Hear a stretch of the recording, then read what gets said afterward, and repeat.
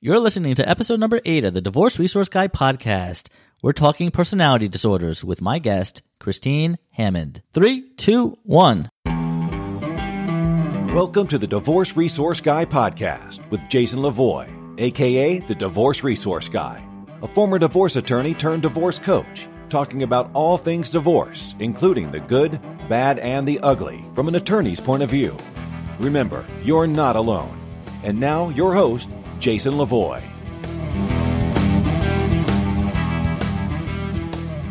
Hey everybody, welcome to yet another show. Glad you're here. Today's guest is going to be a good one. We have Christine Hammond.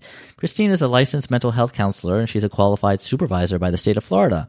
She's a national certified counselor. She's a parent coordination trained counselor, collaborative practitioner, certified family trauma professional, a trained crisis responder, and group crisis intervention trained. Does that sound like enough for you? She specializes in personality disorders, narcissism, and borderline, trauma recovery, mental health disorders, addictions, ADD, OCD, codependency, anxiety, anger, depression, the whole lot of it. She works one-on-one, she works in groups with organizations, and she works to customize relationship plans and meet the needs of her clients. I am so happy and excited to welcome Christine Hammond to the show. Hey, Christine, welcome to the show. Thank you. Thanks for having me. I am so excited to have you today. I think everybody listening is going to really love what you have to bring to the table. Before we get started, and today's show, we're going to, I think, focus on narcissists and narcissism. Everybody loves that. It's a great subject. It's a great subject, and it's a conversation starter for sure. Give everybody a little bit of background about you and kind of how you got to this point in life. So how I got here was I grew up in a family of narcissists, and there's nothing quite like that to wake you up to what a disorder actually is, and became a therapist myself. And because I learned how to deal with them in my own personal life, I now counsel others, and that's my specialty, is to work with people who have personality disorders. And I work with their family members, sometimes coworkers, anybody that's really related to a person who has the disorder, in order to give them a fully integrated system and allow them to do well or do better in their relationships and in their life overall. So I pretty much manage or help manage their lives so that they function well and don't wind up in the multiple divorce cases that they normally do wind up in. Right. And that's actually something I want to talk to you with at some point in this conversation is kind of, how not to make the same mistakes in the next relationship. But let's save that for the end. Okay. That's the last part. Yeah, that's the last part. That'll be the little teaser for everybody to listen to the end. You kind of just brought up a good point. Maybe we could start there. As far as you work with people with personality disorders.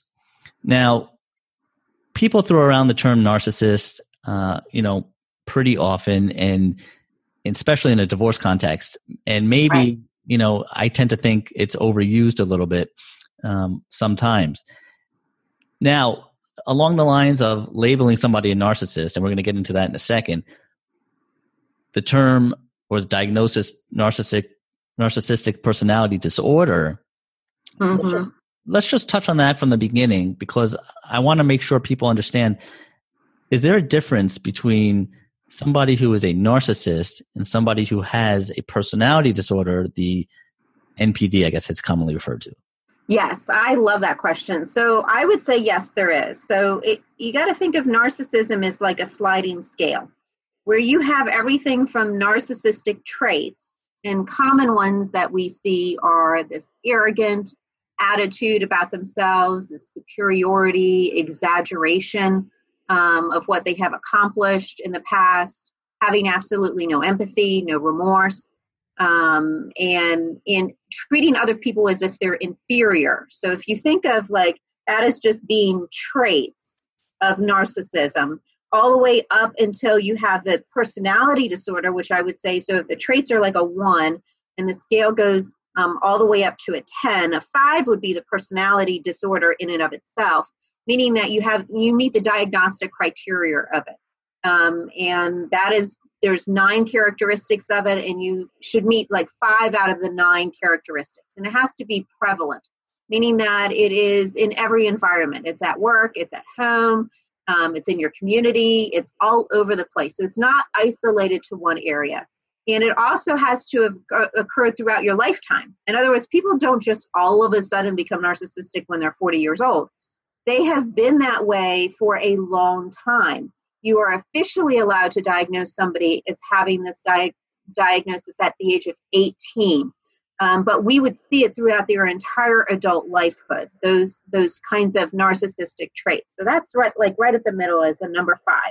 And then you think of that scale all the way up to a number 10, where we don't just have narcissism, but we have narcissism and other personality disorders commingled together, meaning that this is a more severe case. So you might have a sociopath and a narcissist, or a psychopath and a narcissist, or somebody who has borderline personality disorder and narcissism mixed in. And so that would be at the scale of a 10. So you can have everything from very mild traits all the way through the disorder, and then all the way to the disorder plus other disorders that are equally as intense. And what I want to just say real quick about a personality disorder in and of itself, there's 9 different kinds of personality disorders that you could possibly have. Narcissism is just one of those 9.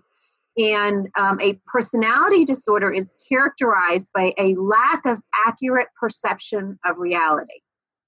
So what I want you to think about when you're thinking about a narcissist, it's kind of like you put on some sunglasses that are tinted yellow. And so everything you see through those yellow sunglasses has that yellow tinge to it. That's what a personality disorder does to you.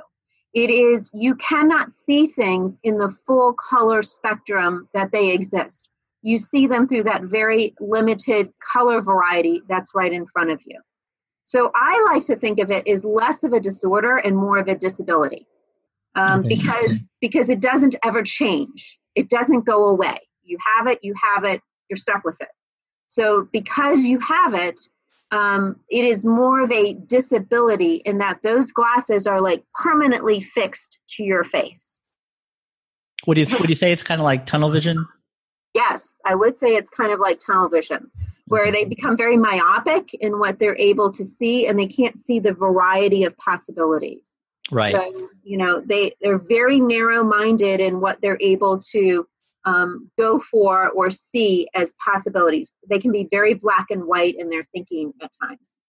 So is somebody who you would diagnose with a personality disorder, in this case NPD, let's say, Mm-hmm. are they born with this disorder, or is it something that's learned? Yeah, so I love that. So yes, it's a 3-part process. That's what I call it. So the first part of the process is biology, meaning that if I look at a person who has NPD and I look at their family tree, I will see other people who have that disorder or another type of personality disorder. There's actually something that can occur that you can see physiologically on brain scans. So you can look at these brain scans and you can see that the area in the brain, which normally lights up when a person is being empathetic, does not light up for a narcissist, a sociopath, or a psychopath, because they do not have the ability for empathy. So it's actually a thing that we can see that goes on in someone's brain. That's the biology. That's the DNA aspect. That's aspect number 1. Aspect number 2 is environment, meaning that within that environment that you grew up in, there was something that happened, something that occurred, whether it was a parent who was a narcissist who treated you with neglect, whether it was abuse that you experienced, whether it was a bullying situation that happened to you, whether it was some severe form of abandonment. There was something that happened to you in your childhood that drew out the narcissistic traits. So that's number 2. Number 1 is biology. Number 2 is environment. Number 3 is choice.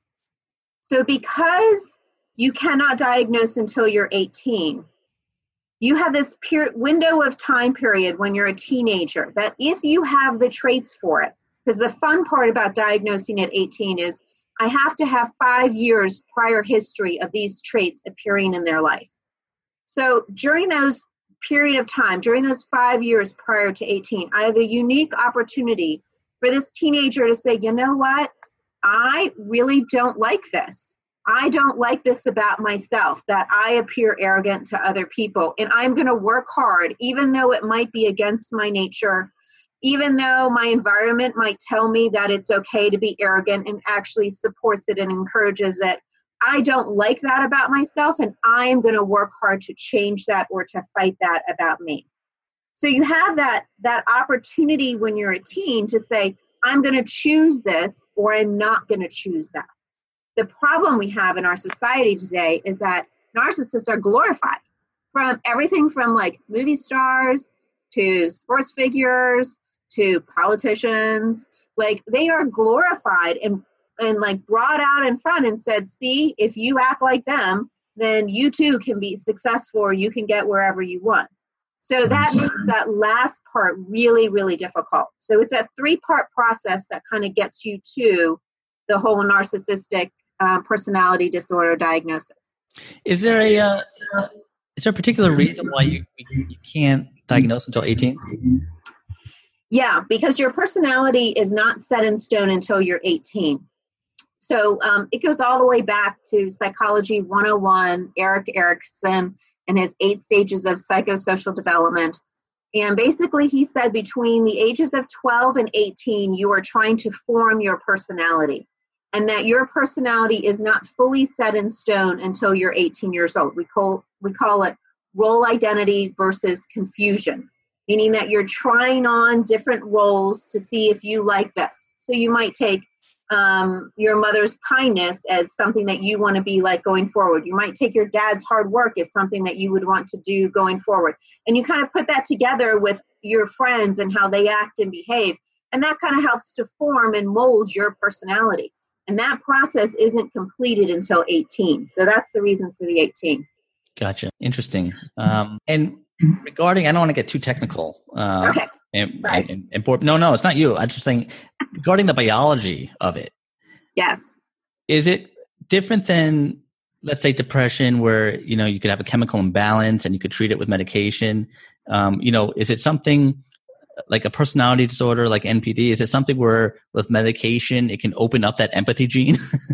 and no, we wish. Right? That's a lovely drug. There is no such thing. I don't think that there's anything even being marketed for that. Because it is a personality disorder, that means it's every aspect of your being. So it isn't something that you can just take a drug for and all of a sudden you're different or you feel different or you feel better. But you can be a narcissist who's depressed, and you can be really obnoxious as a narcissist who's depressed. You can take medication and be a less version of the obnoxious narcissist. That's a possibility. But there's no drug to make a personality disorder go away. There is no medication for that. That is just something that you have to do you have to work through therapy. It's a lifelong thing. It's something you've got to work at, and the people around you need to be aware of it, so that they set reasonable expectations and boundaries. Gotcha. Okay. Now that's a good segue. Let's talk about narcissists now. Okay. We've all, at some point in our lives, I'm sure, have dealt with a narcissist. Many of the listeners to this show right now have a spouse who's a narcissist, or they think so. So one of the things, because that term is kind of thrown around, very often, and like I said at the beginning, I think sometimes, too often and improperly. Let's try to narrow it down and help everybody understand how to identify if your spouse is a narcissist. Okay, that's a fabulous question. So let's just kind of look through the disorder in and of itself, and I will read you some of the traits. So the first one is a grandiose sense of self-importance. In other words, here's an example of that. They will exaggerate what they've accomplished. So they might not have won the state championship when they were in high school, but they're going to tell everybody that not only did they win the state championship, but they scored the winning touchdown. So that's a perfect example of somebody who exaggerates what they have actually accomplished. And they just kind of take it for granted that nobody's really going to double check things and kind of look into that past history. There have been a lot of people who have fallen as a result of that in the entertainment community and in the political community because they exaggerated what they actually did when they didn't really do it. And then, quick little Google search revealed that that wasn't real. And that's a perfect example of what that is. So that's number one. Number two. Wait, before you go to number two, is that exaggeration or is that just lying? Okay, so that's a great question. It's both, Not only are they exaggerating, but they know that they're doing it. Right. It's not that they don't know that they're doing it. They do know that they're doing it, but they just think that they can get away with it. And so they'll take something that happened. They were at the game. And they will make it be that they are the reason why they won the game. So it's a very typical thing so that they come out looking better. I've known a lot of narcissists to exaggerate things like how much money they make. So they might take their money and just kind of double it a little bit. They might say that they bought this car at a certain price or drive a certain car, and they don't really drive that car. They drive a lesser version, but nobody knows the difference. So that's a very typical kind of thing where they just exaggerate some things just to make themselves feel better than the person that they're talking to. Right. Okay. Sorry to interrupt you. Go on to number two. No, please go ahead. All right. Number two, preoccupied with fantasies of unlimited success, power, brilliance, beauty, or ideal love. So that means that they fantasize and they actually believe that no matter what they do, no matter what they touch, they're going to be successful. So I've known narcissists who can't hold down a job, yet every single time they go into an interview or they go into a situation and they're going to be the top dog in no time flat because they're the most smartest person, best person. They know everything. They should be running the company kind of attitude.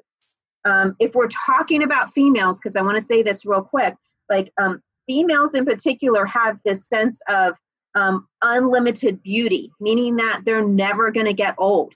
So they do things like excessive plastic surgeries. I'm not talking like one or two. That's not narcissistic. I'm talking the ones that do 10, 20, 30 plastic surgeries because they can never get old or look old. Wow. Yeah. So that's number two. Number three, they believe that they're special and unique and can only be understood by other people who are in that same category. So they'll act like they're super intelligent, and if you're not as smart as them, they don't have to talk to you. They'll talk down to you. They'll treat you poorly if you're not at the same level as them. Or they'll treat you badly because you don't make as much money as they do. Or you don't live in the right neighborhood or go to the right club, whatever it is. They have this attitude that they are special and that nobody else is like them. Number four, they require excessive admiration. Now, this is the part that has to be fed for a narcissist over and over again. I say that there are four things that a narcissist needs for a daily feeding.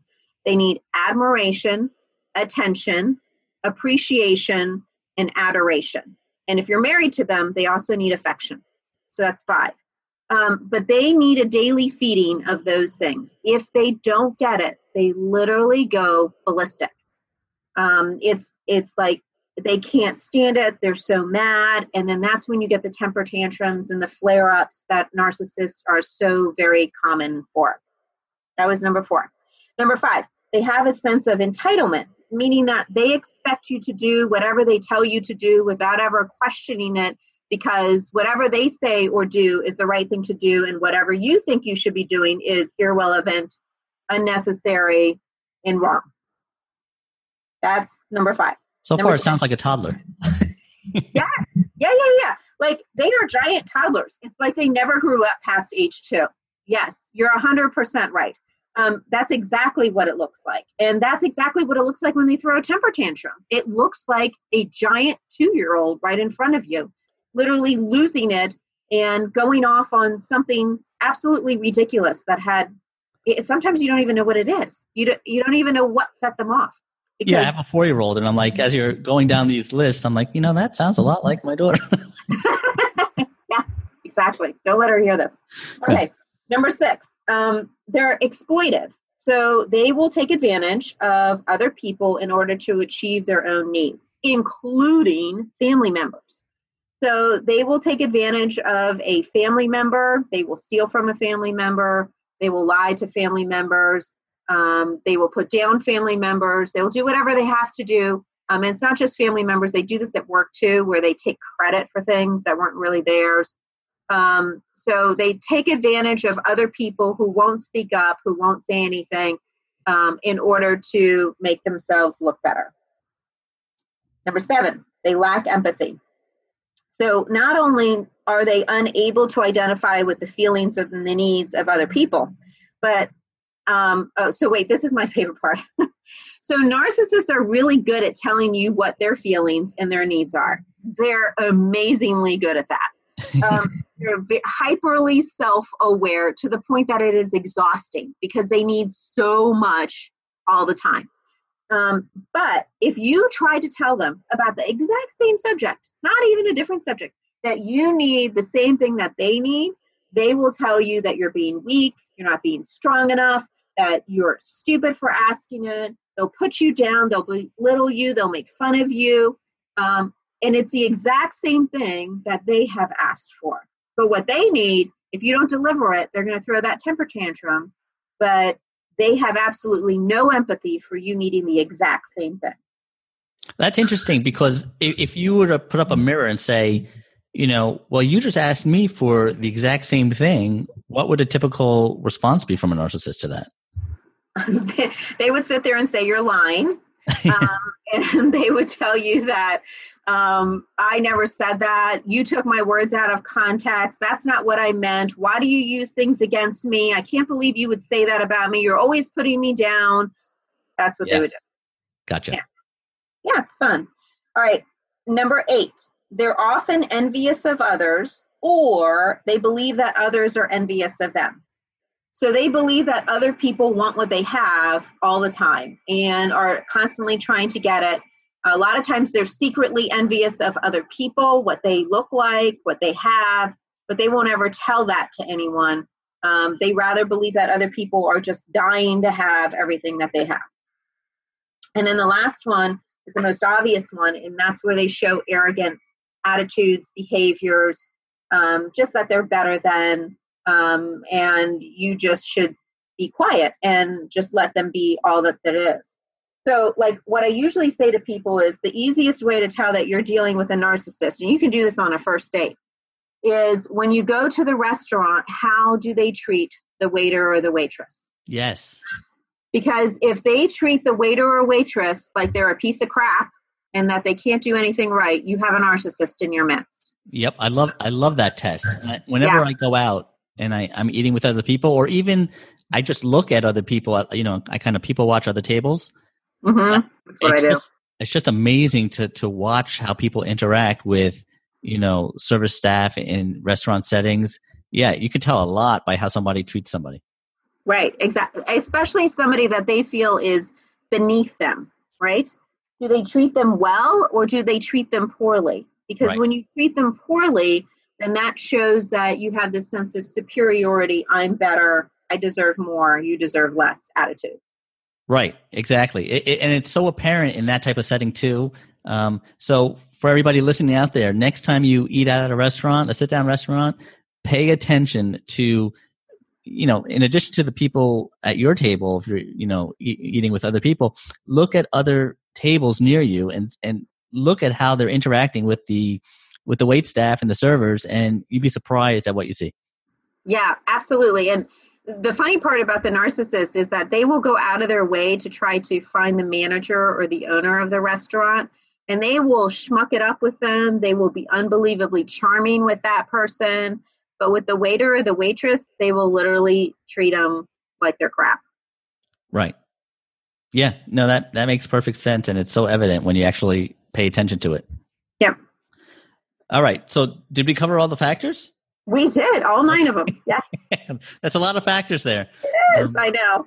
Now, can you have a narcissist who doesn't have all 9 of those factors, or how many of those factors does it take to have a narcissist on your hands? Only 5.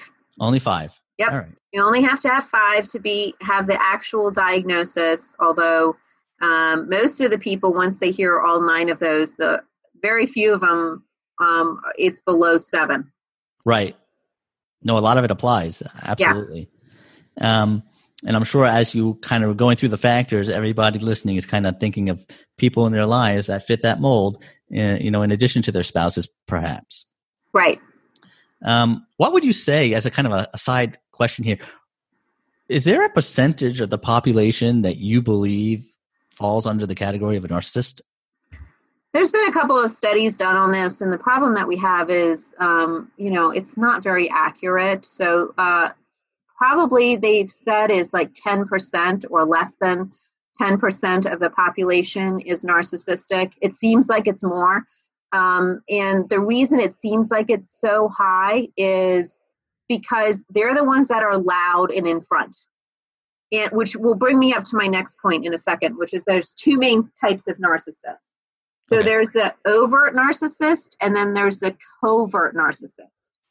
The overt narcissist is the one who's obnoxious. They're loud. They walk into a room and they are immediately the center of attention. It's like they suck all the air and energy out and they absorb it all. And everybody knows them. They're friends with a million different people. They're schmoozing right and left. Like that's the overt narcissist. Very, very charming. The covert narcissist is more of your silent narcissist. So they will walk into the exact same room. They will sit in a corner and they will expect people to come to them because they are so great, and everybody should just know that they are there and everybody should come in their direction. And when people don't, they get angry and they storm off and they shun all of the people who ignored them because they didn't pay proper attention to them at the party. Interesting. I don't think I was aware of the covert narcissist. Most people aren't. That's usually why I mention it. Most people are very unaware that that is happening and that that's a real thing. There's a lot of females tend to be more covert narcissists, where males tend to be more overt narcissists. So you get a lot more of that kind of like, if you think of a covert narcissist, that's the person who does the silent treatment. And I don't mean like won't talk to you for a couple hours. I mean days, weeks, months won't talk to you. Hold a grudge, don't talk to you. Hold a grudge, like never forget something that's gone wrong, literally cuts people off and out of their life just because of whatever. And they decide that they have no use for them anymore. They are very sneaky and very silent. They will intentionally not say anything to anyone. So you don't even know that you've upset them. That's the hard part.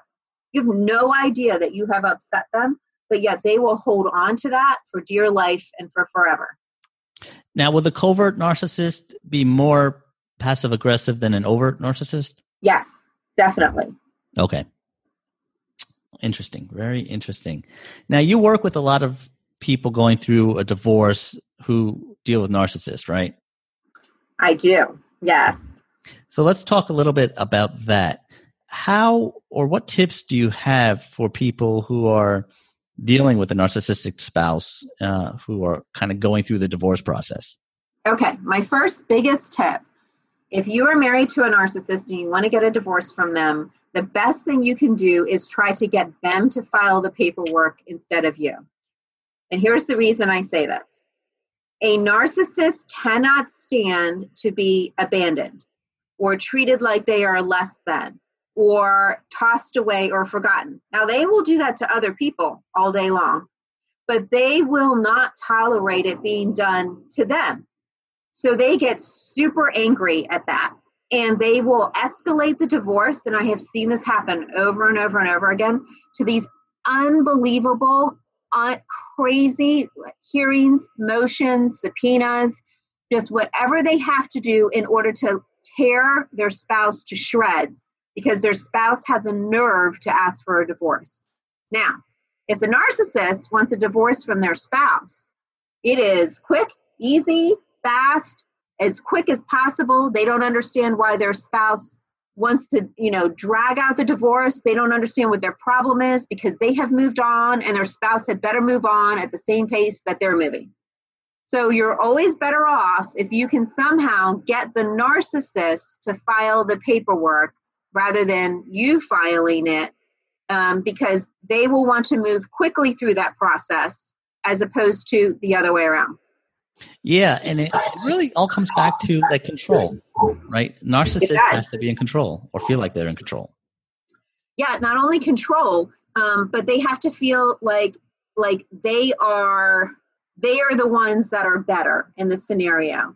And how dare somebody say that they weren't worthy or good enough to be married to them because they're so great. Don't you know it? That kind of thing. Right. How dare you divorce me? Right. Yeah. So that's a great tip. Try to get them to act first. Now, how do you do that? Do you have any tips on how to do that? You have to be a little clever, probably a little manipulative to get it done. So you have to start throwing out the idea of getting a divorce early on. So before you ever throw out the idea of divorcing a narcissist, let me say this. If you want to divorce a narcissist, make sure you have all your paperwork lined up ahead of time. Yes. And make sure you have put money away that they don't know about. Preparation is key. I tell people all the time. 100% key, even more so in this case. Because as soon as they catch wind that you are divorcing them or you may be divorcing them, they will cut you off of the credit cards, the bank accounts, everything. Yep. And so it is imperative that you make sure you have that already put aside and you have all of your important papers and documents. I've known narcissists to take the passports and birth certificates, to cut up all of the credit cards, to remove their spouses from the bank accounts, like things that you shouldn't be able to do. They've been able to do. I don't know how, but they've been able to do it. And if the spouse hadn't already saved copies of all of that stuff, then there would be nothing there. And they would literally be up a creek without it. So please, before you ever even start mentioning the word divorce, have all of your little ducks lined up all in a row so that you're ready to go. So having said that, what you would do if you want to try to get them to divorce you is, and again, this is slightly manipulative, and I know it is, but a narcissist's greatest fear is to be shamed or embarrassed. They cannot stand that. That is the worst thing ever. So if they know that you are thinking of getting a divorce, they will literally want to jump the gun ahead of you to prevent that from happening because they can't stand to be ashamed or embarrassed or humiliated. So laying groundwork of you want to get a divorce, but not like I want to get a divorce. Like I would throw it on your how do I get a divorce? So it's like on your computer and you left your computer open so that they see it. Like you have to make it a little hard, Your last Google search. Right, exactly. It has to be a little difficult so that they think that they're finding a treasure. Right. And so I actually had a client who did this, and it's a very interesting story. She had been thinking about getting a divorce, and the first time her and I were talking on the phone, she actually said to me, I'm not sure whether I want to do marriage counseling or divorce counseling. I'm kind of like 1 foot in and 1 foot out. And literally, we were talking on the phone because it was our first time together. And while we're talking on the phone, the doorbell rings. And so and he's upstairs, he's asleep, or pretending to be asleep. So she goes to the door and she sees this person and she knows that it's a server. She's getting served. She's getting served papers. She could tell by the look. And she starts panicking. She's like, what do I do? I said, don't answer the door. Like, he's here. Tell him you're on the phone. Tell him he needs to go get it. So she does do that, and he won't wake up because he wants to serve her. Right. He wants that whole big show. So he had set up this whole entire scenario knowing that she would be home for the server to come out so he could serve her divorce papers, because she had mentioned it about a month ago that she was considering getting a divorce from him. And so he had to be the first one out of the gate to do it to her. Yeah, that sounds like a classic scenario. Yeah, pretty much. And then he'll wake up, walk downstairs, and say, "Oh, what's in the mail?" Right, exactly. Right. Yeah, that's what he did. He was cute. What other tips can you throw at us for dealing with a narcissist in a divorce? Let's say after the divorce started, depending on who filed, doesn't matter at this point. We're in the process. What can you do to kind of make it easier to deal with your narcissist? Well, the first thing is you got to get ready for the roller coaster ride, because there's going to be massive ups and downs. So even though the narcissist has gone ahead and agreed to the divorce process and you're starting that process with them, they will do things like they'll come back to you at some point in time and say, "Oh, can we just make this work? I love you, blah, blah, blah. We should just and they'll all of a sudden love bomb you, kind of like what they did at the very beginning to reel you back in. Right. And so as soon as they have you reeled back in, then that's when they hit you again with something else. So it's a tactic that they're doing. It's called the push-pull tactic, where they will push you away by calling you literally every name in the book. And then they'll pull you back in by love bombing you so that they can push you away and punish you because you're divorcing them. And then they'll pull you back in so then they can push you away again and punish you. So you have to get used to that roller coaster ride with them and know that it's coming and not be surprised by it. And then absolutely do not believe their BS when they say to you, "Oh, I want you back. You're the love of my life," all that other kind of stuff, because they haven't changed. They're not going to change. That isn't a real thing. They're going to be the same person that they were before. You just got to keep moving forward. I use that exact same analogy, the roller coaster, when I describe the divorce process. I say, strap yourself in because it's going to be a ride. And you're going to have your ups and downs just like that. Now, this is something I've actually always wondered. And since I have you here, I'm going to ask you. Yeah. When a narcissist, speaking of the push-pull tactics, when they are pulling you back in with the love bombing, as you called it, right, in their mind, do they know they're doing it with the intention to manipulate you and then push you away again? Or in their mind, do they believe that they're really trying to get you back? That's a great question. And it's yes to both. Not trying to be a lawyer at this moment. Yeah, right. But, so yes, they do know that they're being manipulative to some degree because they've done this before. That's how they got you in the first place. They knew that they had to shower you with gifts and all kinds of stuff and just be a totally different person in order for you to just fully believe that they were everything that they said that they were. But it was a mask that they put on. They did it as a front in order to rope you in. Once they did, the mask got lifted. And then all of a sudden, this other person appeared. Most of my clients say that they got married very quickly. Telltale narcissistic marriage. They get married in less than 6 months of meeting each other. And most of them averages 3 months because that's about as long as a mask can last for a narcissist. And then as soon as they get married, then it's like this other person is there. And they're totally different. And they're not even anything like they were before. So part of the manipulation, yes, the narcissist knows they're doing it in order to get you, but they don't know the exaggeration or the extreme or the level of which they are actually doing it. That's that lack of accurate perception of reality that we started off with in defining a personality disorder. They can't see that. They can't see the various colors or the shades of blue because they have those yellow glasses on. And so they see the blue, but they only see it as one color, not as a multiple variety of different shades. Right.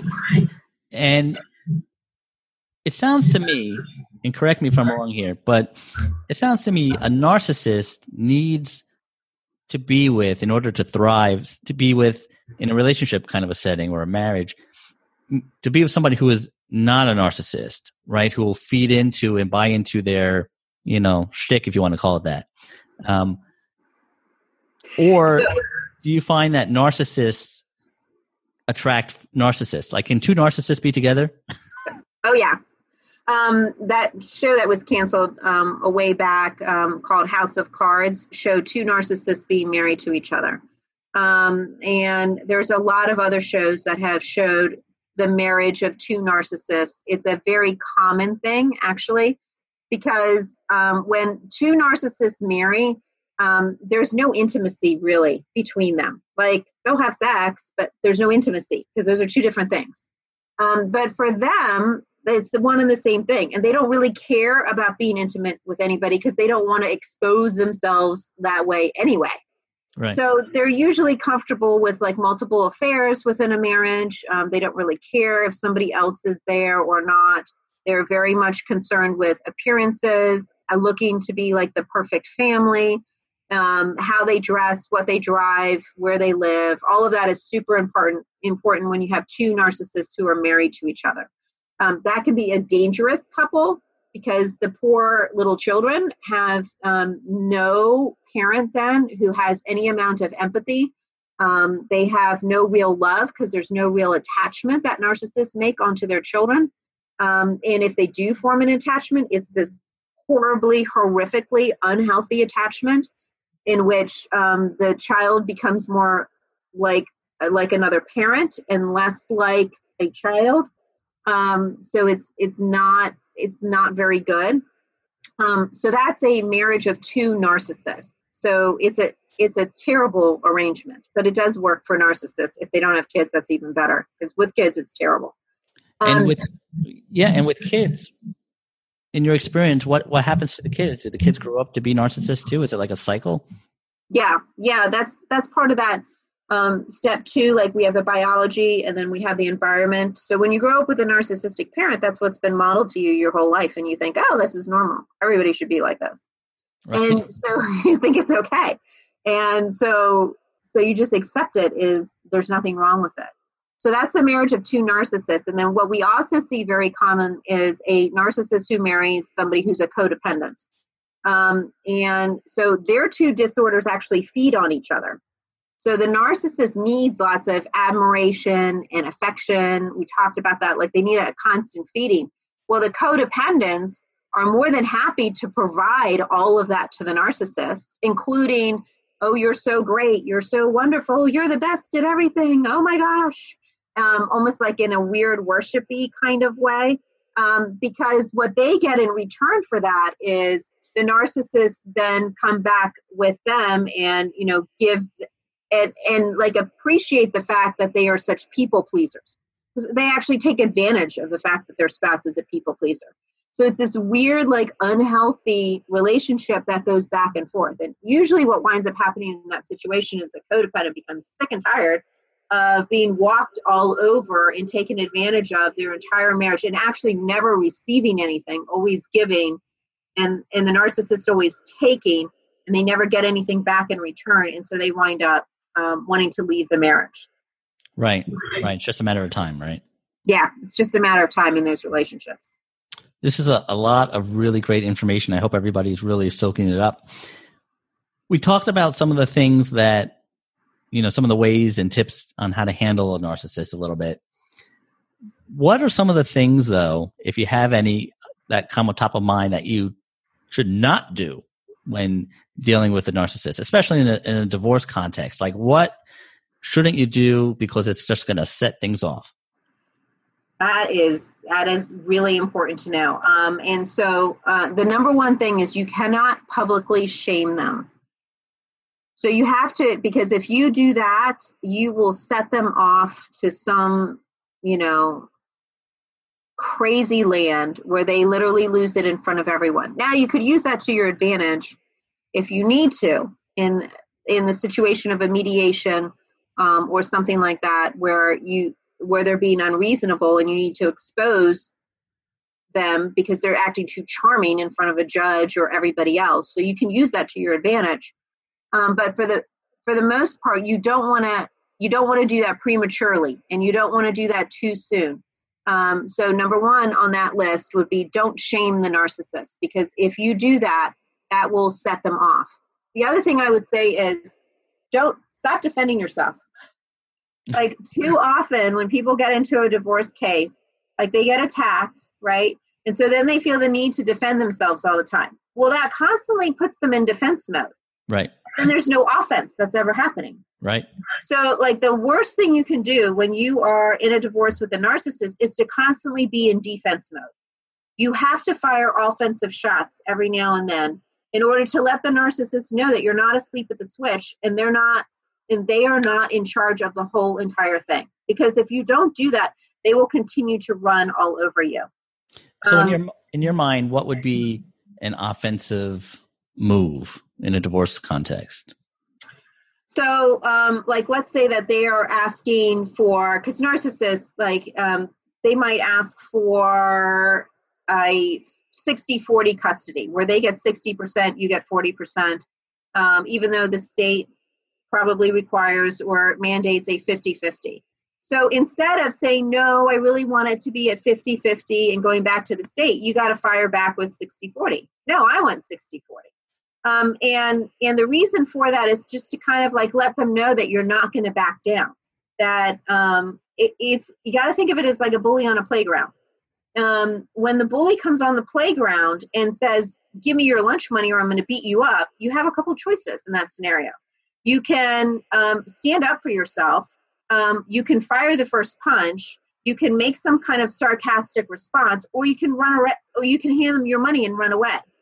The last thing you want to do, you don't ever want to just hand them everything and then run away. Right. What you want to do is stand up for yourself, but you don't want to make the first punch. You always want them to fire the first punch, because then but you can make a sarcastic remark and look at them and say something along the lines of like, hey, you want my lunch money? Okay, cool. But like my lunch money is going to buy you, something stupid, not even buy a juice box.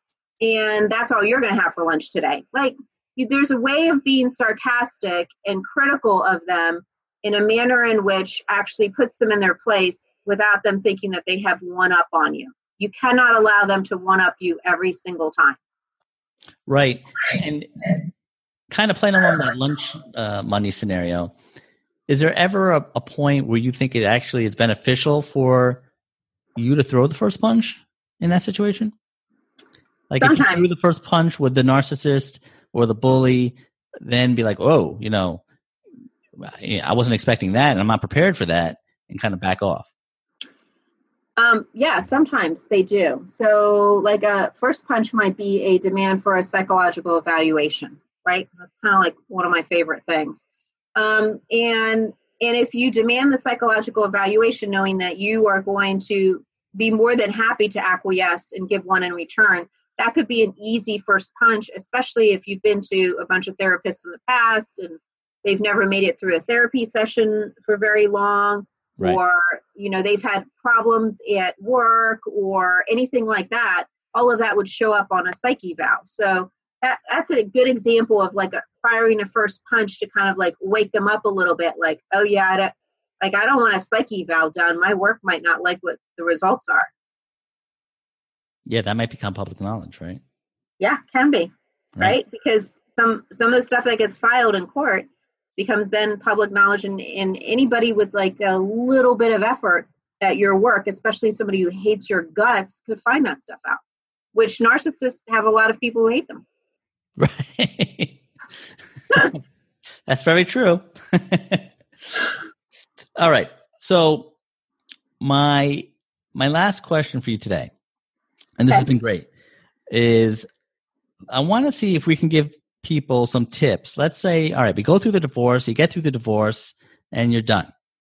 And now it's life after divorce. Except you're never done with the narcissist. Well, especially with children involved. Right. Right. Sorry. Let's remove that from the equation for a second. Okay. And let's say you're ready to kind of venture out and meet that next person, and get into that next relationship.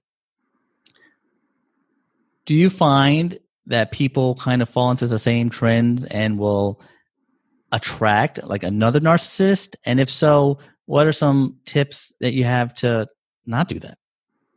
Unfortunately, the answer to that question is yes. And the reason they wind up attracting to it is for this simple thing. What you don't heal from, you often repeat. it's kind of like this law of attraction, more than likely the reason you were attracted to a narcissist in the first place was it was like one of your parents that you didn't care for anyway. And so then you wound up marrying somebody who's very similar to a parent you don't like, and you're going to continue to follow that pattern until you actually heal from whatever it was that started it in the first place. So you got to get a therapy. You got to figure out what it is, so that you don't find yourself getting back into another relationship with the same type of personality.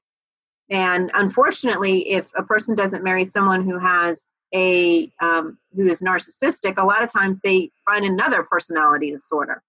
So that's never good either. And what I usually recommend to people is that they have some friends that fully understand, and usually it's like 2 or 3 friends that really fully understand what the disorder is, have seen it in action, understand it fully, and are willing to confront you about someone that you might be dating that they see or perceive might have the same traits or characteristics.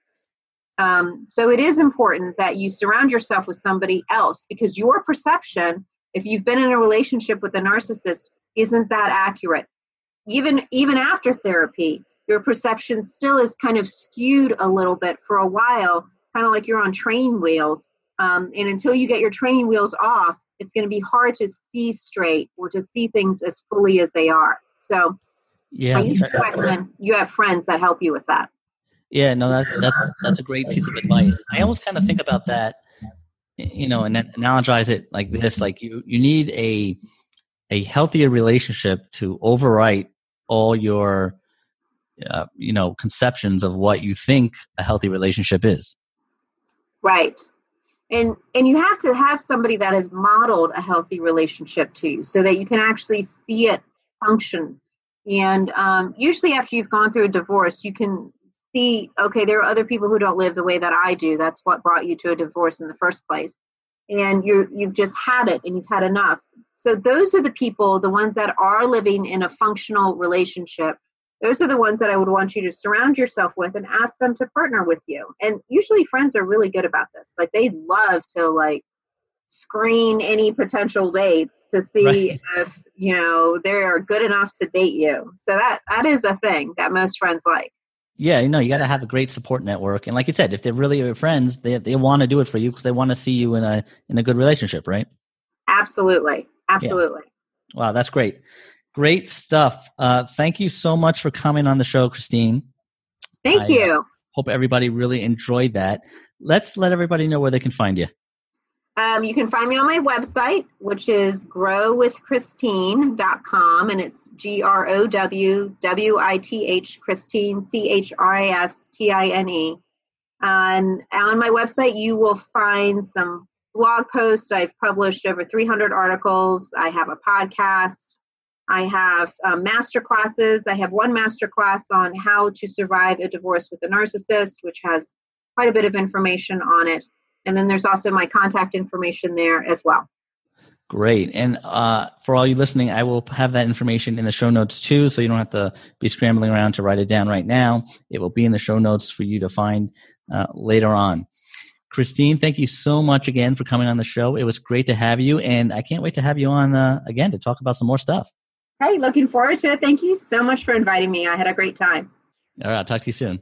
All right. Bye-bye. All right. That was a great talk. It was a long one, too. Probably one of my longest shows I've done so far. But Christine, she knows her stuff, and I just thought it was great. And so hopefully you all soaked it up. She knows her stuff when she's talking about personality disorders and narcissists. And I know a lot of you are dealing with people like that. If you haven't already, I want to remind you to please subscribe to the show on iTunes. You'll get notifications of all the new episodes as they come out. Right now, they're coming out every other Tuesday. And if you are interested in private divorce coaching, be sure to check out Divorce You. You can find that on my website, jasonlavoy.com. And I offer divorce coaching services along with access to video courses where I walk you through each phase of the divorce process. It's like I'm holding you by the hand, I like to say.